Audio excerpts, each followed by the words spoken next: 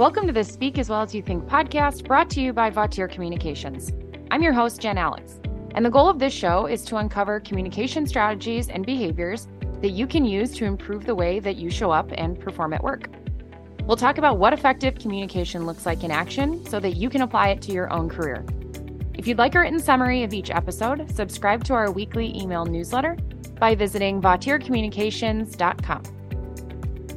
Welcome back, everyone, and thanks for joining us again. I know it's early in the year, but I thought it would be a fun exercise for us to look back at this past year in order to look forward at what the year ahead holds.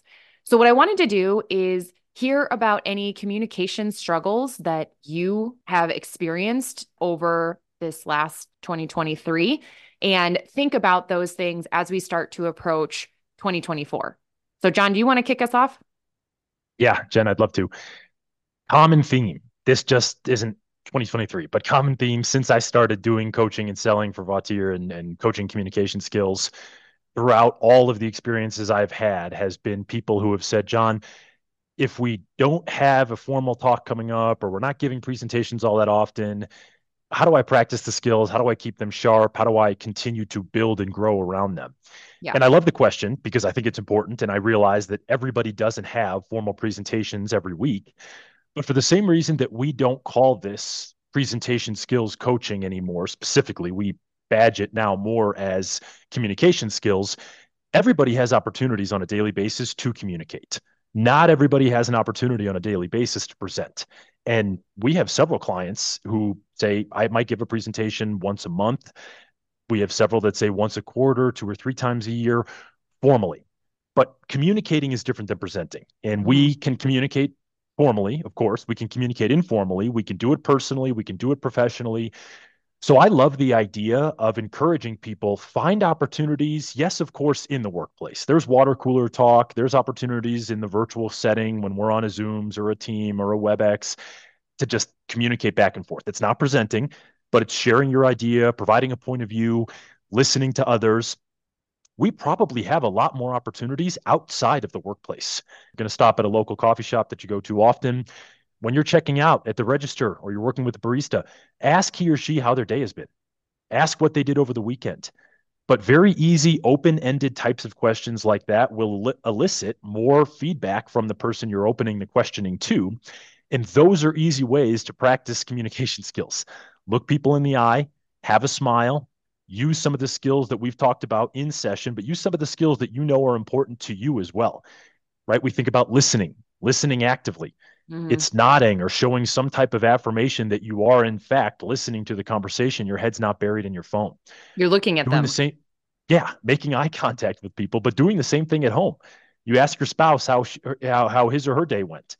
If you're interacting with your kids, put your phone away and be present and in the moment with your children.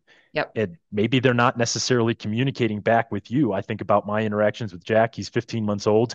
He's not speaking words. He's not making sense to me yet. He's listening. I can understand he's listening. He's doing a lot more pointing now. And when he's asking for something or needs something or wants something, he points to it, and that's helpful. But I do think there is value in finding ways to let the skills that you feel like you want to sharpen, let those exist outside of the business setting or outside the workplace. Yeah. They're easy, they're low stress, they're very low barrier to entry. And it's constant opportunities for us to say, hey, I was able to practice the skills, make efforts. But if we don't level set on what some of those new changes or traits or behaviors are going to be that we'd like to see change in, and we don't find opportunities to actually practice that change actively, then of course these skills are going to sit by the wayside. And the old saying that we've all heard before, if you don't use it, you lose it. I can understand that there is some value in people saying, John, if I don't use these skills, they're going to feel rusty. Well, of course, just like anything else, if you don't Yep. keep up putting on the putting green and you expect the next time you go out and play a round of golf for those putts to drop, it's no wonder why you're not feeling as dialed in on the putting green if you're not going and finding those opportunities to get reps. I was just going to say, yeah, John, I like to tell people when people ask what we do, I don't say we teach executives how to present or we teach Yeah. people out there how to get up on stage and present. I say we teach people how to talk Yep. because that really is what we do. It's every setting we focus in a lot of our courses and a lot of what we talk about here on the highest formality setting, which we only do that because we know if you can do it in that setting that's most formal, Yep. when you go and you have that one-on-one conversation with your spouse, your kids, your friends, or you're in that small group, it's gonna be a lot easier to utilize these skills, and it's gonna be a lot easier to focus on them without getting down on yourself as you would in that most formal setting. So again, Yeah. it feels like we're talking about only presenting, only standing up in front of that room and those executives, but in reality, we're teaching people how to talk in their everyday lives in every situation, pretty much. Yep. And if Yeah. everyday lives mean that they're giving formal presentations to other executives, then of course, yes, we do that. But in some categories, people will say, John, that's not my audience. What Mhm. can you help me with? What are you communicating? Who is your audience? Because we can help you with that. That's something that we know based on experience. We've had positive results from teaching people very simple tactics. And again, you've heard me say this if you've listened to our podcast before. The reason we coach simply is because simple is repeatable. I Yeah. get it. Complexity moves the needle. Complexity can feel sexy and exciting and that new shiny toy in the room. But if you can do the simple things and you can continue to do those simple things well, huge outcomes are possible. If Right. you can't do the simples or you cannot stick to the basics, it doesn't matter how much of the complex you consume, it's not repeatable, or it's going to be that much more challenging to become repeatable compared to something that's far more simple. I think that's actually a great point as we think about New Year's resolutions.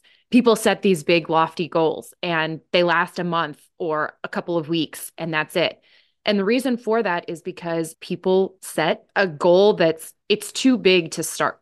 So if it's something where you want to lose 30 pounds this year, rather than having that be your goal, set a goal that you are going to do some type of physical activity for 5 minutes for the first week. And then the next week, maybe you push it to 10 minutes. I think James Clear had a podcast on this about habit forming and starting small. And if you want to work up to being able to meditate for 30 minutes a day, start with working on 1 to 2 minutes to start. Yeah. And then little by little, you add it because those simple habits, those are what's repeatable. That's what helps you Yeah. continue to grow.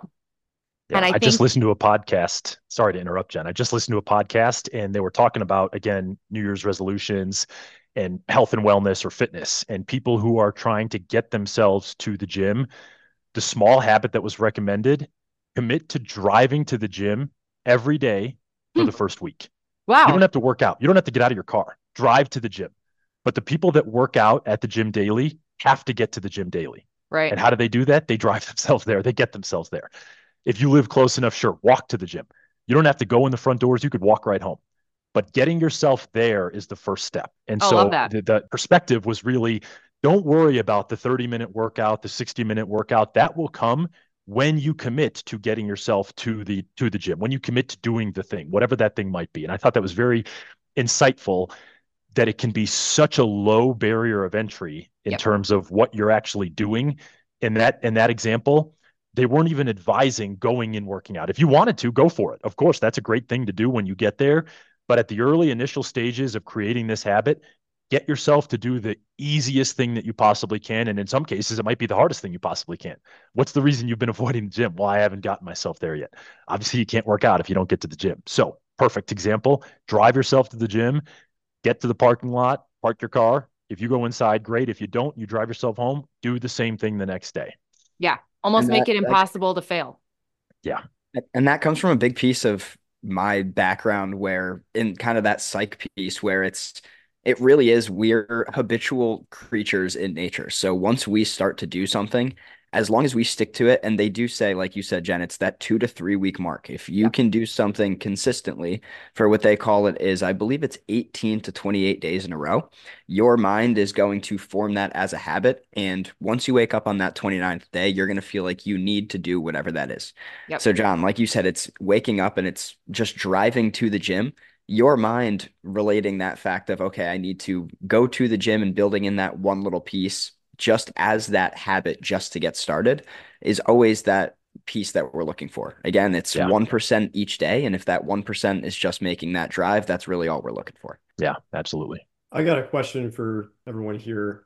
Outside of presentation type communication, when you started working in this job, were there any things you noticed about your own communication style outside of work that you started to change or kept the same, or just things that you noticed about yourself?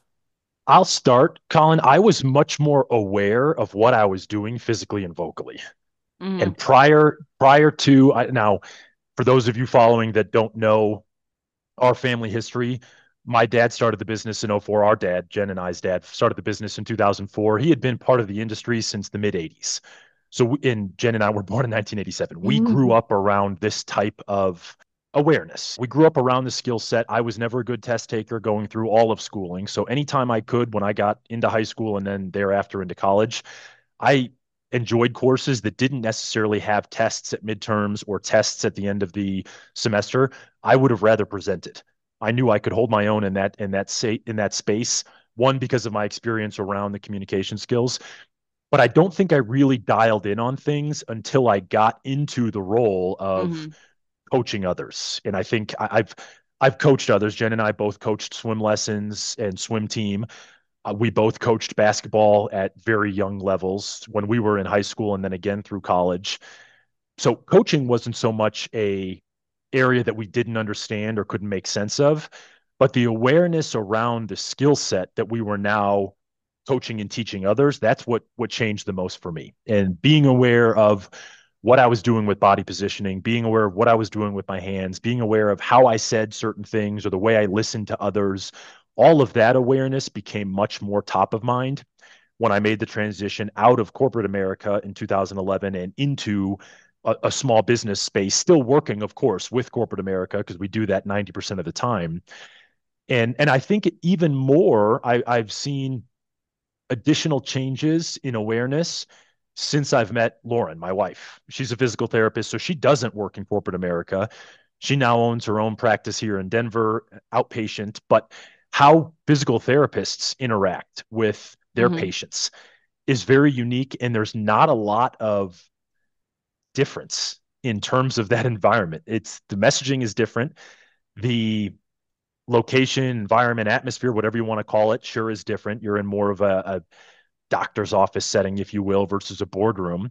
But it's still important to have eye contact. It's still important to be aware of how you're sharing. Here are my findings from our initial visit, and here's how I feel like you are going to get better through positioning yourself with our care program over the next 2 or 3 weeks. Or here's the changes I would like to see you be mindful of between this visit and our next visit coming up in a week from now or 2 weeks from now.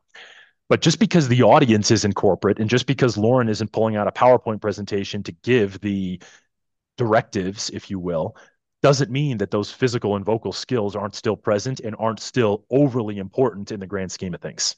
I think it ties into what you were just talking about as one of your biggest struggles too. She's still quote unquote presenting, even though Yeah. it looks different. It's not a PowerPoint, it's not in a boardroom, but she's still impacting large groups when she runs those trainings, one-on-one when she's working with a client every single day. So it is still communicating. It is still communicating for her job and for her practice. Yeah. And influencing how people hear what she's saying. And I think that's actually the biggest change for me was around the language that I use. So my background is in high school education. So in terms of speaking, you can call it presenting.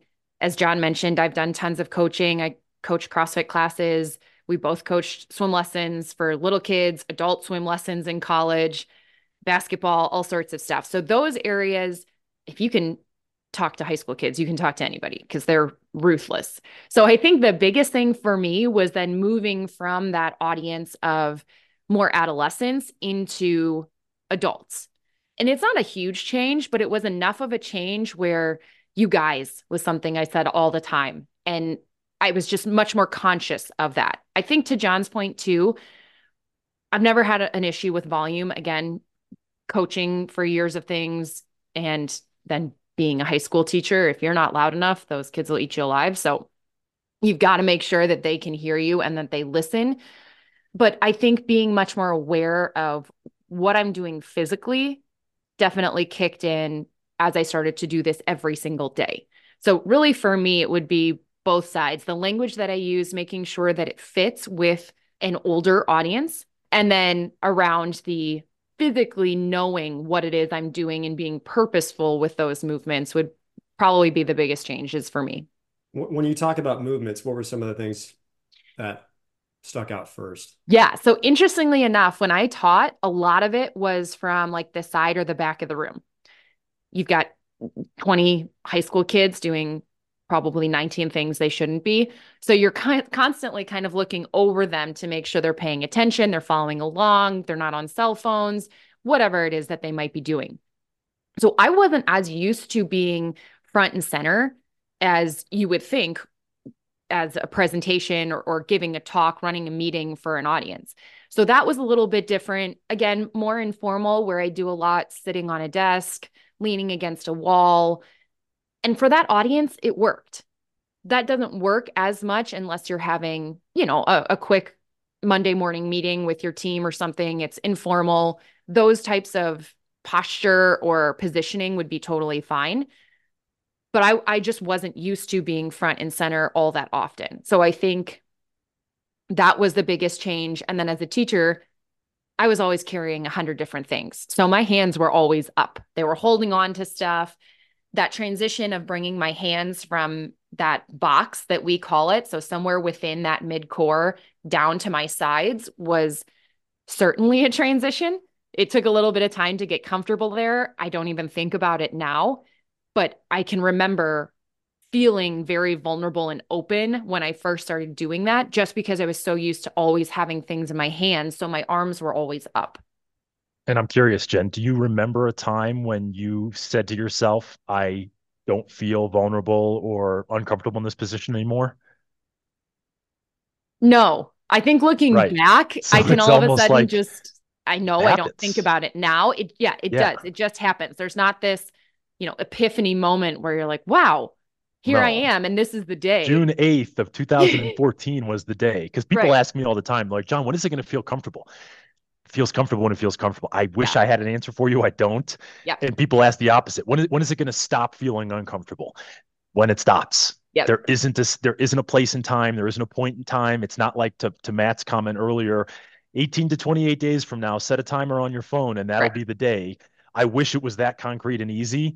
But the more you're aware of it, and this goes back to the point I was making, that awareness piece is what ultimately drives that transition from something feeling odd and out of place to something feeling, wow, very natural. And Yep. you would hear the same type of feedback from runners who are practicing on cadence. Yep. They start their couch to 5K training, or they're training for a half marathon or a marathon, and maybe they get a gait analysis. Again, physical therapy talk, but if you go and you get a gait analysis to check out how is my running going right now so I can keep myself healthy, you might hear from somebody, everything looks good, but right now your cadence is around 150. That's fine. That's a number. We'd like to see your cadence around 170 to 180. The research shows that at cadences between 170 and 180, you have a lower chance of getting injured. So you start to do some cadence training, and at first it feels really choppy. You almost think to yourself, hang on a second, I'm not even running. I'm kind of just shuffling and chopping along. But over the course of a 3 to 4 week, 4 to 5 week, pick a number, pick a range, that starts to change. And before you know it, you say to yourself, wow, I'm running at a 170 cadence. I'm not even thinking about it. And this feels like the new normal. Yep. Most people wouldn't necessarily be able to pinpoint. It happened on that track workout when I was doing 200s or 400 repeats Yep. back on 6 days ago, Yep. something like that. And it comes back to what you were saying earlier. How often are you practicing it? Mm-hmm. If you only practice it once a month, I can promise you it's going to take you 3 times as long than somebody that's practicing it for 5 minutes every day, 3 times a week. So the And is it purposeful consistency. purposeful and intentional practice, right? I can practice going for a jog to get the mail and then coming back. If I'm not thinking about whatever it is I'm trying to change or the behavior I'm trying to impact or influence, then it's probably not purposeful practice. Mm-hmm. And those are the situations where it's like, are you just going through the motions to check the box to say, oh yeah, I did my 5 minutes of Spanish work today? Or did you actually think about, okay, I'm dedicating 5 minutes to working on my Spanish today because it's day 187 of my process or progress or my journey, and I'm actually thinking about what I'm doing. I'm being intentional behind it, or just doing it for the sake of saying, yep, done with that. Yep. Yeah. And I like you guys both bringing up that piece about not really having that awareness of kind of when it comes to that point of proficiency, because to answer Colin's question, for me, I'm I would say the least seasoned of the people on this panel here, just in terms of experience wise. The big reason I say that for me is I've been in this role about a year, but prior to this role, I did 18 months in a role that was 95% emails and 100% virtual. So Yep. that again didn't have a lot of speaking. And then prior to that, I had COVID in college. So I had a good Oh, three, that's three right. and a half years of really not doing a ton of speaking, whether it was formal, informal, or anything in between. So for me, it was that kind of relearning as I came into this and what should things look like? What should things sound like? And trying to kind of connect those dots. As I connected those dots going through, I don't think that I necessarily noticed it. So, Yes. your question, what do I notice externally? It's really not as much. But what I will say is, and I just wrote a LinkedIn post about this morning, I had an interaction last week where somebody said to me about how well and balanced of a speaker I was and talking about kind of the career path that I'm on and what I do and how this is kind of something they saw me in. And for me, that was the first time in the last 3.5 to 4 years where I kind of said to myself, okay, I'm definitely using these skills that I've been practicing, that we've been walking throughout those last 12 months. Again, there Yeah. was no point where I said, I'm really seeing a big difference in those friend groups or within work, because I think in my mind, I just got a little bit more comfortable since it's new to me, Hmm. or didn't feel that sense of comfort since it's new to me. But as I got into it, I think that big piece was I heard more of it externally because it, Right. again, is new skills to me. It's just this past year, and I guess there really has been a difference that I personally haven't seen in my own eyes. But again, we're our own worst critics, so we don't Hmm. Yep. necessarily always see it in ourselves. So this was someone else coming to you and saying, "Wow, you've changed," or you seem like you've grown into this type of skill set. Yeah. So it was, I want to say 2 or 3 days ago, honestly. And it was somebody, a friend that I knew a little bit better back when I was a bit younger, probably 12, 13 years old. And we got back together within this past week or two. And that was one of the comments that I got was, hey, I kind of always knew that you were a people person, you love talking to people, but you're very, very well spoken now. The cadence, the way that you speak, the verbiage, things of that nature, which again, I didn't think that I really changed all that much, but it's just I go through this each and every day. I teach these Right. courses, I teach these skills, and that rubs off, and I now exhibit a lot of those pieces, and even more than I had even thought. Harder to see it from the inside looking out. Exactly. Yeah. Always is. Jen, what about the two of you? Did you ever get feedback from someone saying, "Wow, this is a difference we see," or just meeting up with someone in the family at Thanksgiving and they notice something? That's a great question. Off the top of my head, I don't see it as much in family or friends because they've almost always known me in this role and position, if you will. I've been doing this for this year will be 11 years. So Hmm. it almost feels like a lifetime. I will get feedback from people. Actually, I do have one example I'll share in just a second. I do get feedback from clients and people that we work with saying, wow, you're a great speaker. And that always feels great. And that just propels me to keep doing what I'm doing and keep honing my own skills to make sure that I am delivering exactly what we're coaching people. I am a walking, talking example of all of that. I will say our sister, our younger sister, and her coworker run a podcast together on all around education. And they had listened to our podcast for some feedback as, or just ideas as they were getting started. And she said, when I listened to your guys' podcast, I think it was maybe like a 35-minute episode. She said, none of you had a single non word for that entire 35 minutes. And she said, my coworker and I recorded just a 15-minute, like, get used to us talking and just get into the flow of what it might sound like. And we had to cut a ton of non words. And so I do remember that sticking out as something I guess I just don't use that often, or I know not to use those non-words when I'm on, I'll call it, whether it's talking with a client or customer in the front of the room, presenting, anything in that realm. And would you say, Jen, it's more a product of knowing not to use them, or rather, talking proactively, knowing what to do to avoid them? Probably more on what to avoid. Yeah. And It's, I I almost just think the stopped same thing. talking. Yeah, it's people ask, John, how do you not say non-words? I've been listening to you for a half hour during this podcast or a Yep. half hour during today's webinar, or you've been in an in-person setting. We've listened to you since you started at 8 a.m. We're now breaking for lunch, and a comment comes up at lunch. John, we haven't heard a single non-word from you in the 4 hours that you've coached us so far. How do Yep. you do that?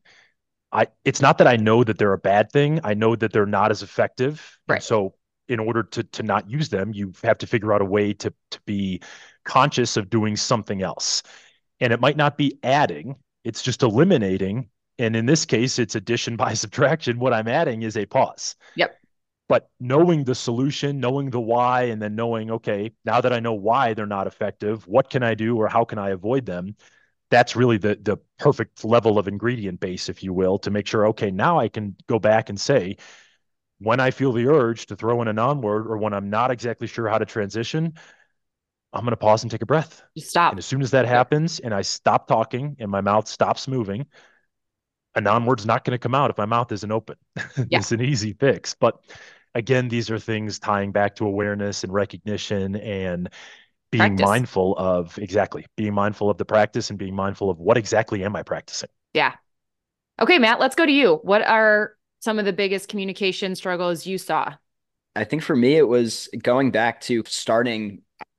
Actually, it was 12 months ago today as we are recording this. So Yeah. 1 year work anniversary today. But as we look back on that 1 year thus far, I think for me, it was getting into the shoes of filling that role from a communication sense. So again, being shorter, being a younger guy, being a little bit less experienced, having to, for me, what I would call speak up, which is something we get from our audiences all the time.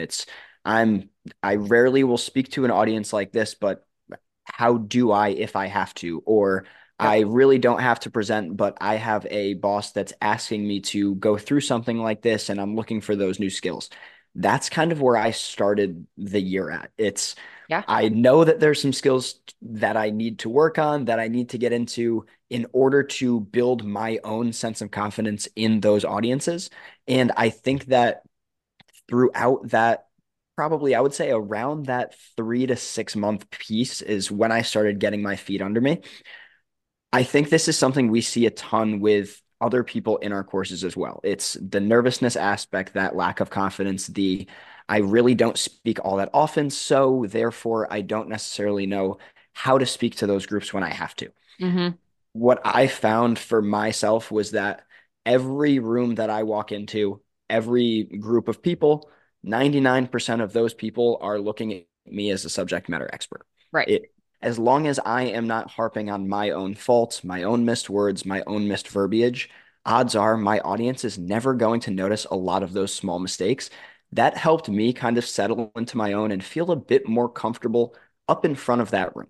Yeah. The second piece was somebody saw the fact that I could speak well enough to go through this position. And in general, that helped my mental and my confidence on the back end to say, there is a reason for me to be up in front of this room. I am doing a good enough job to teach people these skills, to go through and to be one of these coaches. Again, I think it was finding that sense of belonging at the front of one of these rooms as finding that biggest struggle. And that's also something we see in a lot of work environments. Is just, I don't feel like I belong up there. I don't feel like I should be that one talking. How do I go through that? And again, it's just somebody, and most of those people in that room are seeing you as wholly competent. So you seeing yourself as wholly competent is just the other side of that battle. Totally. It's a mind change that you have to, you hear it all the time, fake it till you make it. There's a good piece of that is true.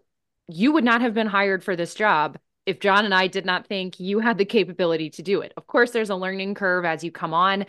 Early, we did a ton of recording yourself. You would send it to me or John. We'd watch, we'd give you feedback on vocal skills, on physical skills, on the content itself and how you were flowing through things. So it was a lot of that first 3 months, that consistent evaluate yourself. You evaluate yourself. We're evaluating you. We're giving you that feedback. And as some of those recordings started to come back where this was awesome, excellent job. I have nothing to share in terms of criticism or anything to do differently. That's when little by little you start to feel like, okay, I've got it. I can do this. It's taking me a little while and it is an interesting transition as I start to learn this, but you start to feel more and more confident. And that is one of the reasons that I always encourage people, ask for feedback. Look for places, ask people, how did that go? What did you really like? What was not your favorite?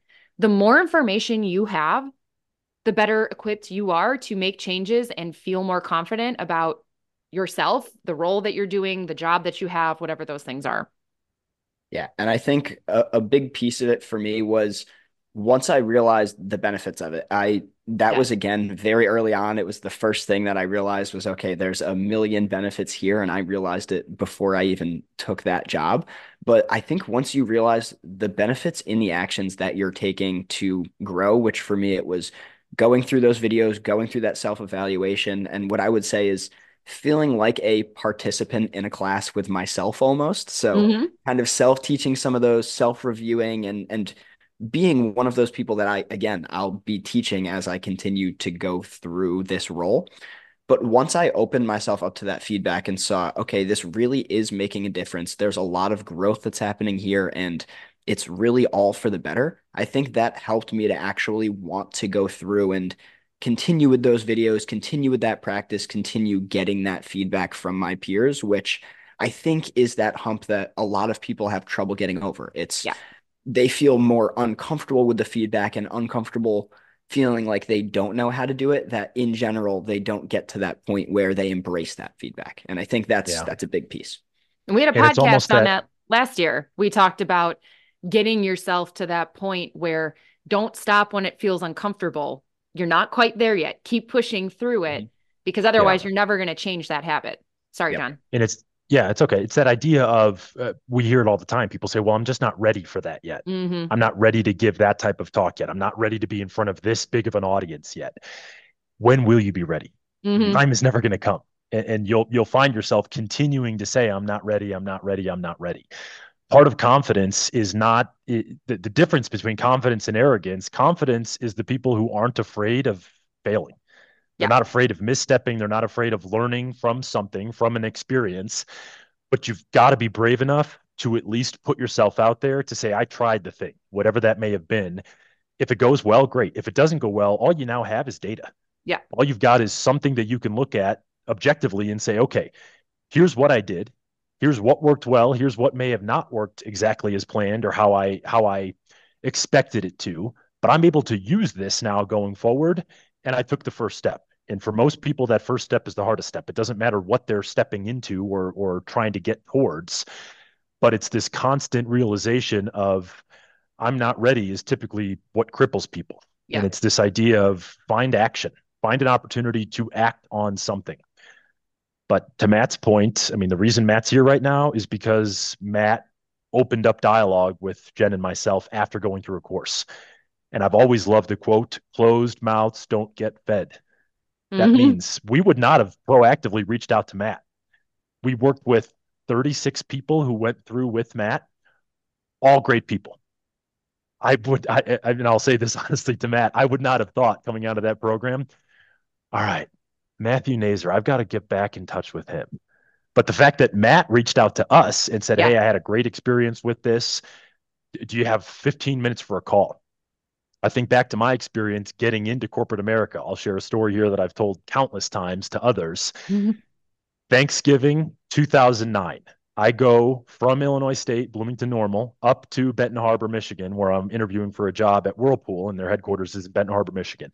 Their interview was a 2-day interview, if you will. It was a night that we had dinner. So that was part one of the interview process, really looking at interaction, social skills. How do you operate in a social forum, if you will, before the following day, a full day of formal interviews, the normal interview process that many people would be accustomed to. First night, everything goes well. The dinner is great. Have fun with meeting some of the people who I'm going to be interviewing with the next day, meeting some of the Whirlpool folks who are part of the interview panel and then part of the team that I was about to be joining, this sales development role. Wake up the next morning, have breakfast, go to my suit bag where my suit is supposed to be. I had dry cleaned my suit in preparation for the interview.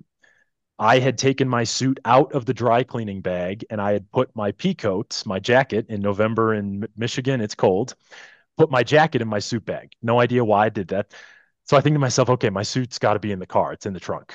Run downstairs in my shorts and t-shirt outside, middle of November, check the back seat and check the trunk, no suit. Thinking, shoot, I got the wrong bag. So I remember specifically calling my dad and saying, I know the parameters for this interview is suit and tie. It's formal attire. I said, Dad, is it even worth me going to the interview now on the day of formal interviews without the bare minimum requirement to show up in a suit and a tie? He said, you have nothing to lose. There's no reason why you shouldn't go. You've already done the first night of it. Make a comment to the hiring manager right when you get there, just about the fact that you realize you're not dressed like everybody else, and leave it at that. Don't bring it up the rest of the day. Go through, get the reps. At the very least, it's experience. Practice. You'll come back. If you don't get the job, you don't get the job. There will be other jobs out there. But there's no reason for you to not show up. There's no reason for you not to go. If you don't go, you know the answer is going to be no. They're not going to reach out to you and say, hey, I know you didn't show up to this interview, but we'd still like to offer you the position. So I go through the entire day process, go through the interview, leave. I remember calling my mom and dad on the way home, and they asked how it was. And I said, I think it went well. I think everything went according to plan, minus the fact that I didn't have the proper attire. I said, we'll see. We'll see what happens. We'll see what comes of it. I'm not expecting the role because everybody else who was interviewing for the job that day showed up with a suit and tie, male or female, and I didn't. And sure enough, Black Wednesday or whatever you call it, the day before Thanksgiving Day, I get the call from the hiring manager offering me the position. And I said, I'm just curious. I didn't have what everyone else was wearing, and I didn't have what was noted as a requirement. And they said, John, we were less concerned about your attire. What impressed us more was your ability to answer the questions, give the presentation at the end of the formal panel process. All of those things were what we were judging on and making decisions based off of, not necessarily what you were wearing. You didn't show up in a clown suit, so whatever you wore that day was enough to say, okay, that's not a big deal. But again, closed mouths don't get fed. Had I not shown up to that second day of the formal interview, I knew what the answer would have been. It would have been, I'm looking for another job. Yep. Yeah, I think that's a great example.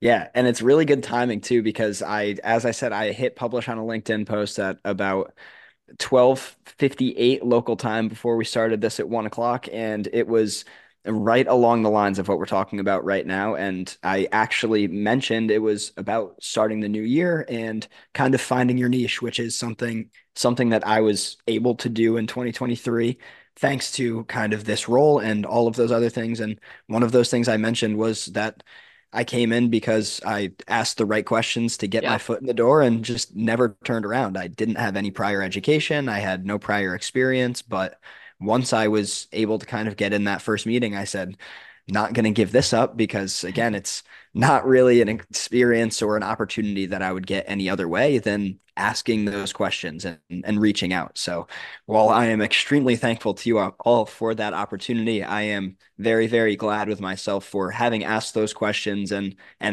kicking open some of those doors that otherwise I never would have known about. So awesome. Just to follow up with my biggest communication struggle over the last year, it really comes down to, I'm going to use the word convincing for a lack of better word, but trying to convince more technical groups that what they do with themselves, so their physical skills and how they say what they're saying, their vocal skills, actually impact and do matter to their audience. I have worked with a number of different groups that might be more scientist-based, more IT folks, more very technical groups that work in depth with a lot of detail. And a piece of feedback that I get quite often is my audience doesn't care what I do or what I sound like. They are only interested in the information I am there to share. And I don't want to downplay that. The information that you are there to share is vitally important.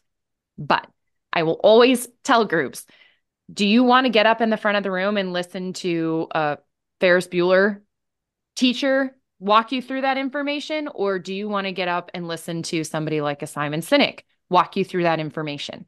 The way in which it's delivered impacts what you end up taking away or retaining from that information. And so while some audiences, the main focus might not be how I'm standing, what I'm doing with my hands, what volume I'm speaking at, all of those things are still important and they definitely still matter. no matter who you're talking to and what you're talking about. And Jen, to add to that, I know that some of those people you're calling out there are some of those STEM personnel. Yes. And again, I have that heavy STEM background. I have a friend right now getting a PhD, and we have this conversation, I think, weekly. She's going through, she has a lot of grants that she's applying for and presentations that she's going through based off of her thesis and all of these other things.